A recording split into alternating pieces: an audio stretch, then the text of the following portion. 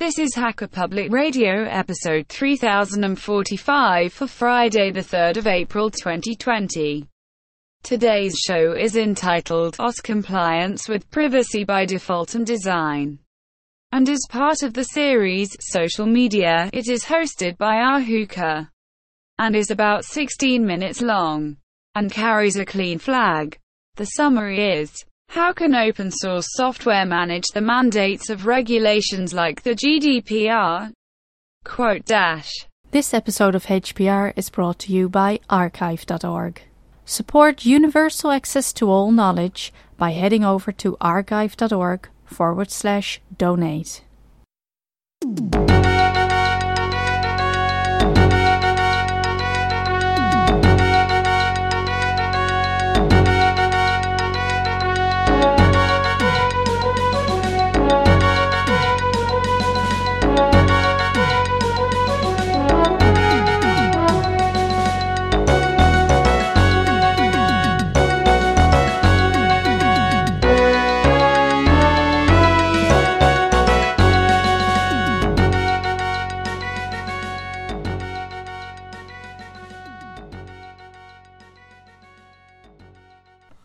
Hello, this is Ahuka, welcoming you to Hacker Public Radio and another exciting episode. And this is going to continue our march through the ActivityPub Conference of 2019. This time I'm going to take a look at a talk called OSS Compliance with Privacy by Default and Design. This was a talk presented by Christina Delisle, and Christina is the Data Protection Officer at a company called XWiki SAS. Now, this is the company set up to manage the open source project XWiki, which you may have heard of. There is a link in the show notes if you want to find out a little more about all of that. But basically, we're talking about someone who is responsible for protecting data in the European community. And that's one of the things that has become very important with the passage of the General Data Protection Regulation, usually abbreviated as GDPR. And the GDPR was passed by the European community in 2016, and then it began to be enforced in 2018. I guess they had built in a little bit of a time lag to allow people to read the regulations and move into compliance. Not a bad thing to do. And one of the effects of that was, as she pointed out, GDPR was searched for on Google in 2018 more often than Beyonce and Kim Kardashian. Well, that's something. Now, what does all of that mean?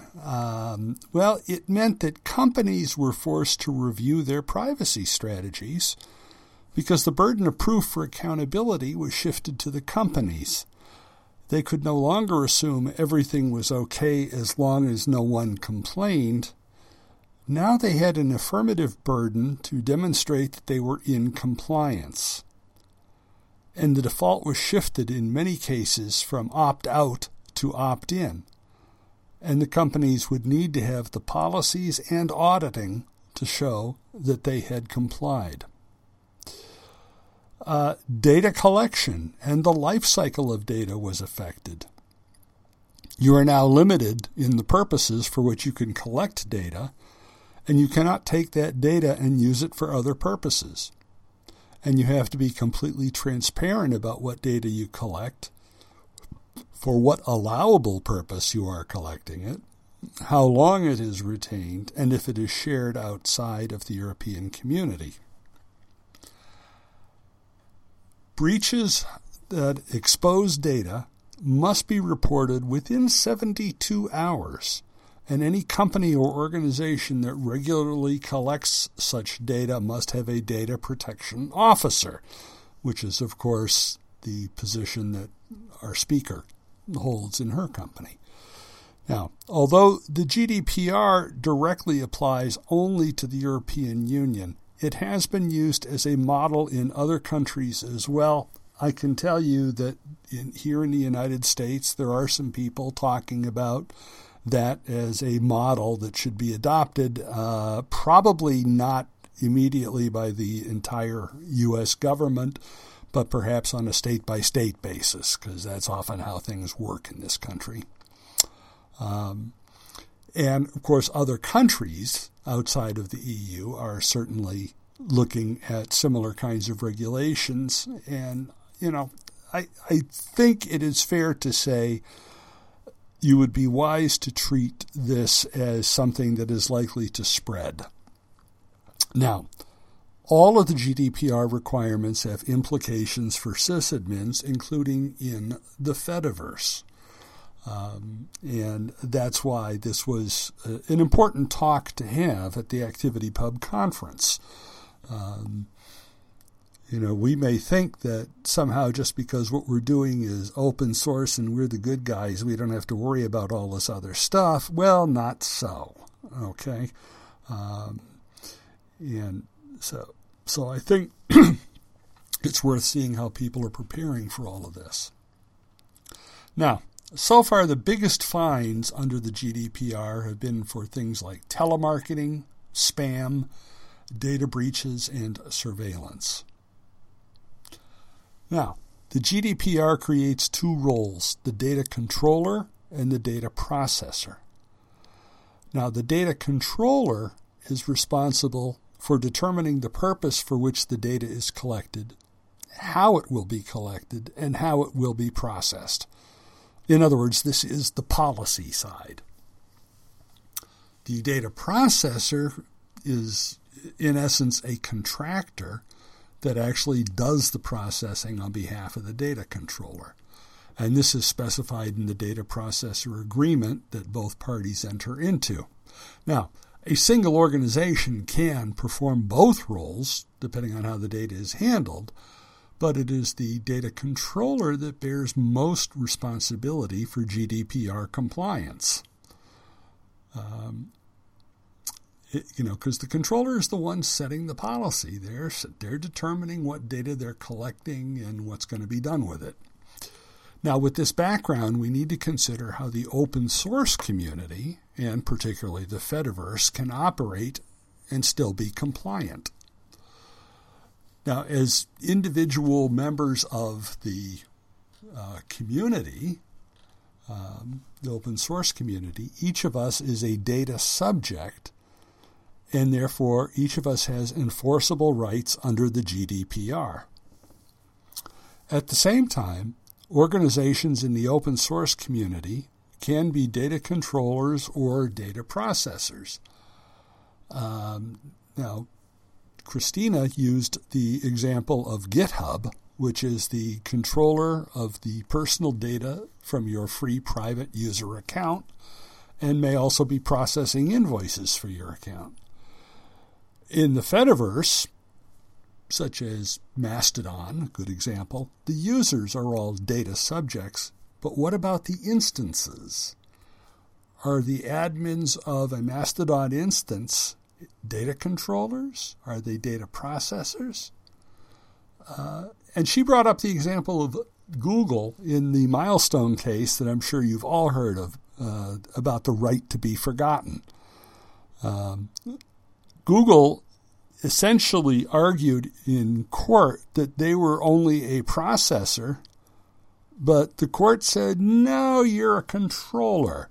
And Google was ultimately ordered to remove the site from their results. Well, that's one thing with a giant corporation with thousands of employees. Google can certainly appoint a data protection officer and put in place procedures to make sure that they are compliant. But, a lot of the Fediverse is not on that scale. So what if an admin is asked to install a Mastodon instance and does so without necessarily knowing how it works internally? Is that person a processor? And if they decide to do any data analytics, does that make them a controller? Well, this then leads to a discussion of legitimate reasons for collecting data under the GDPR. Well, first one, there's compliance with the law. Okay, if there's a specific legal obligation, such as for invoicing, that's a reason to collect certain data. If there's a legitimate interest, for example, a bank will collect certain data as part of deciding whether or not to make a loan, but this does need to be carefully assessed. Another legitimate reason might be if you have a contract with the data subject. But, and this is important, this requires that you have specific and informed consent. The data subject must take an affirmative action to grant this right, and it must be freely revocable. Now, this can get pretty interesting in the details. If you have uploaded a photo to your profile, you have consented to it being used, and you're the one who uploaded it. But you have to be able to later delete that photo if you wish.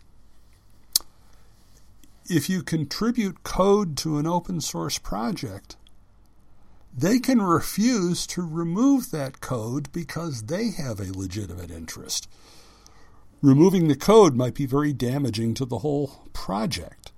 Now, this is manifest in the Developer Certificate of Origin introduced by the Linux Foundation in 2004. And I quote, "I understand and agree that this project and the contribution are public and that a record of the contribution, including all personal information I submit with it, including my sign-off, is maintained indefinitely and may be redistributed consistent with this project or the open source licenses involved." Okay, that's paragraph D of the Developer Certificate of Origin. I think it makes that pretty clear. All right. Now, on the other hand, a comment on a Fediverse post could be removed under the right to be forgotten, or perhaps anonymized with any identification removed. Now, for open source software, there are certain advantages. Okay, open source can deal with the GDPR. Number one, transparency.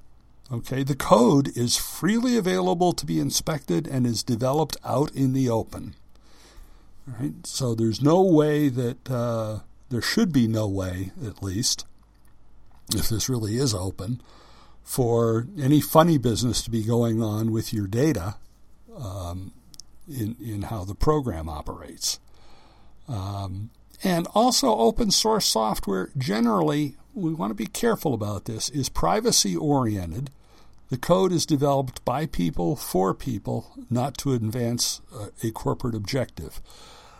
Now, that's the ideal case. I think we have to take note of the fact that a lot of corporations are now starting to incorporate open source software, and they may not share any of our ideas about privacy and people-centered. I think in a lot of cases it's just open source is a way of getting their hands on some software that they don't have to spend much money to develop. So, you know, that's why I frequently distinguish between open source software and free software. Free software I will maintain is something that respects the four freedoms of the Free Software Foundation. And open source software does not necessarily do that. And so it is not quite as good as free software in my view. Okay, but back to open source software and the GDPR. Challenges. Okay, we just talked about the corporate environment. You know, the GDPR was written to basically address companies. When they wrote the GDPR, they weren't thinking about your little side project, you know, where you've got 10 people working outside of their regular job in their off hours to build some piece of awesome software. The GDPR was written on the assumption that they were dealing with Facebook and Google and Twitter and people like that. So, if you're looking at big companies, they will have data protection officers. They will have the procedures in place. They can hire lots and lots of people. Now, will privacy be designed in from the beginning is another interesting thing. One of the things we see, and I think this is sometimes as much an issue with open source software as with any of the corporate software, is that things like privacy and security are things that wait until the end, if at all. That's not the main purpose here. And then when vulnerabilities are discovered, is fixing them going to be a high priority? That's an open question here. Now, we know that code being open means it can be done. All right, there is that saying that Linus Torvalds, that, with many eyeballs, all the bugs are shallow, etc. But a lot of projects never get the many eyeballs.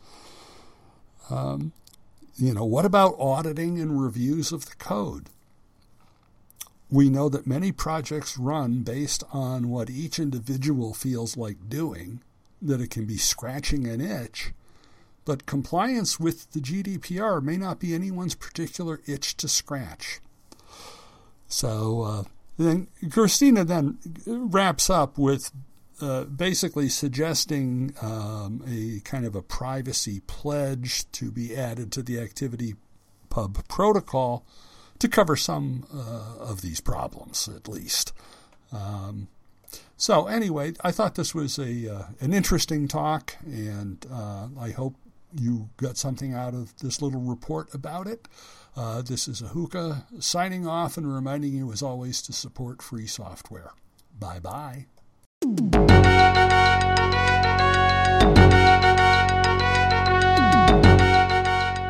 You've been listening to Hacker Public Radio at hackerpublicradio.org. We are a community podcast network that releases shows every weekday, Monday through Friday.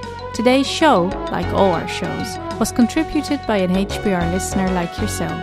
If you ever thought of recording a podcast, then click on our contribute link to find out how easy it really is. Hacker Public Radio was founded by the Digital Dog Pound and the Infonomicon Computer Club and is part of the binary revolution at binrev.com. If you have comments on today's show, please email the host directly, leave a comment on the website, or record a follow-up episode yourself. Unless otherwise stated, today's show is released under a Creative Commons Attribution Share Alike 3.0 license.